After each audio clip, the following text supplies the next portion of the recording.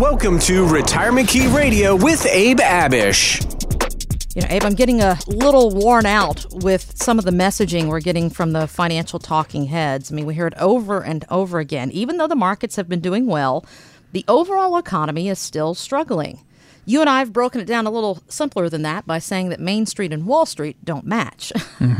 Right, But exactly. not everybody agrees with that. Wall Street veteran Jeff Sout told CNBC, the economy is doing a lot better than most of the economists think. So I think the markets are going up.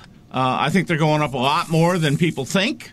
We may stall here for a while into September, October, November, but I think you're going to get a rocket ship coming in the fall of this year, and I think the S&P is going to trade out above 4,000. I gotta laugh. I think that guy's in his own bubble there, Kristen. well, I like your Honestly. reaction out the gate because Honestly. that's the thing. We don't know. Are we headed for another record high? I mean, maybe, but it doesn't feel that way. Should we start paying attention to the amount of risk in our portfolios a little bit closer? It sounds like, according to your laugh, that's the way to go. We couldn't disagree more. We don't have that type of outlook through the rest of this year. We still think there's a good bit of stuff we've got to get through, and we do believe that Main Street is not matching up with Wall Street, and that's a classic example of some guy that's kind of just stuck in the Wall Street mode and not really seeing what's going on, we believe. So we believe there's going to be a slugfest we got to get through here. I mean, there's just a whole bunch of stuff happening in this country right now and a lot of uncertainty.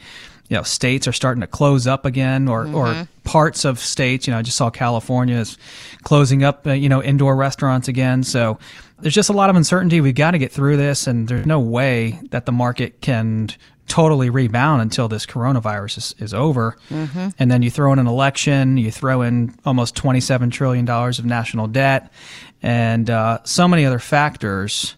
We just encourage our listeners, our clients, and prospective clients to be cautiously optimistic, not to be too optimistic just yet, because we're in the middle of a recession, and there's just so much uncertainty right now. But the folks with the big bucks say it's all good. There's nothing to worry about. You notice that?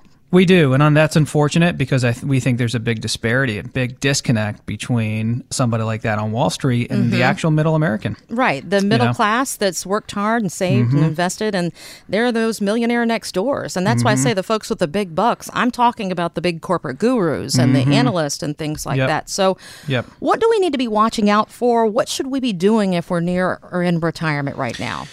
Controlling what we can control, Kristen. So we had a listener call in actually 2 years ago, back in 2018. And, life happens and, all kinds of things get thrown at us and babies are born and people pass away and new jobs are had. And this gentleman and his wife are in the military and they obviously have moved around a good bit and they're about ready to get shipped off to another location. They couldn't even tell me where for another 2 years before they come back to the States and then plan on fully retiring. Well, they live down south on 95 in the Stafford, Fredericksburg area down there, and wanted a second opinion on their retirement plan. So they called in 2 years ago. Life happened. Here we are today, middle of 2020, finally connecting and talking about when they want to retire, what their goals and dreams are, what they've currently done, what they need to do between here and there to make sure they cross over the finish line as successfully as possible, and then have the retirement that they want to have. Okay. So as we were asking them all kinds of things to create a comprehensive, actionable retirement income plan for them, we asked them all kinds of things. And one of the most important things we asked them, Kristen, is about their risk tolerance and how they're invested, what they're using to save money in, and what types of investments they're choosing, annuities, market, real estate, bank accounts, etc.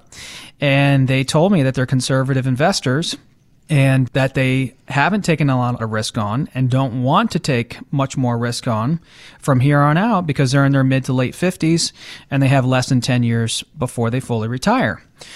Well, if you're talking to us, someone that's invested very conservatively would be invested in something, would have saved money in something that perhaps can't lose anything.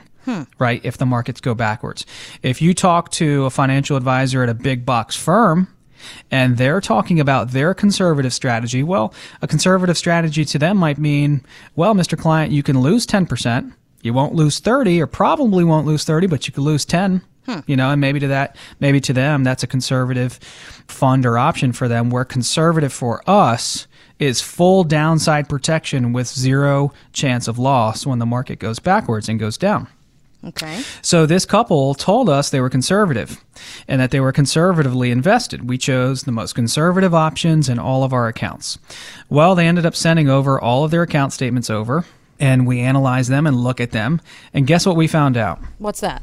100% of their money in their 401ks, IRAs, brokerage statements, all of their accounts, 100% of their money is in stocks. Hold on a second. 100%. They thought that they were semi-conservative. That's right. So wow. When I opened up the statements, what I was expecting to see was, maybe some cash, some bonds, just more conservative stuff in there.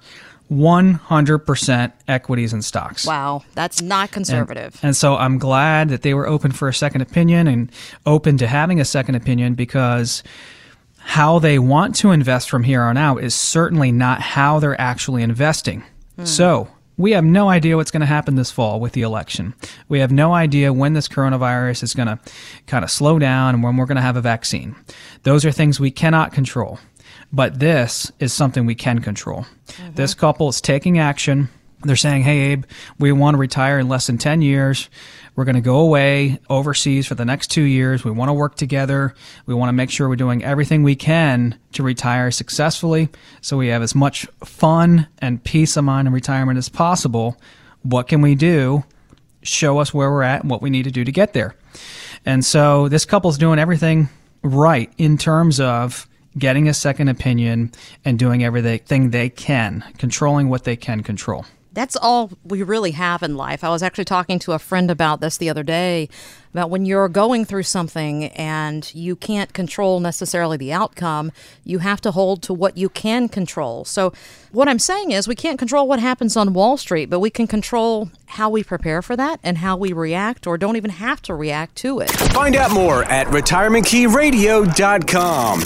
Financial professionals are not licensed in all 50 states. To find out if Abraham Abish is licensed in your state, please call 571-577-9968. Abish Financial Services is not affiliated with nor endorsed by the Social Security Administration or any other government agency and does not provide legal or tax advice. Annuity guarantees rely solely on the financial strength and claims-paying ability of the issuing insurance company. By contacting us, you may be provided with information about insurance and annuity products offered through Abraham Abish, NPM number 770-3575.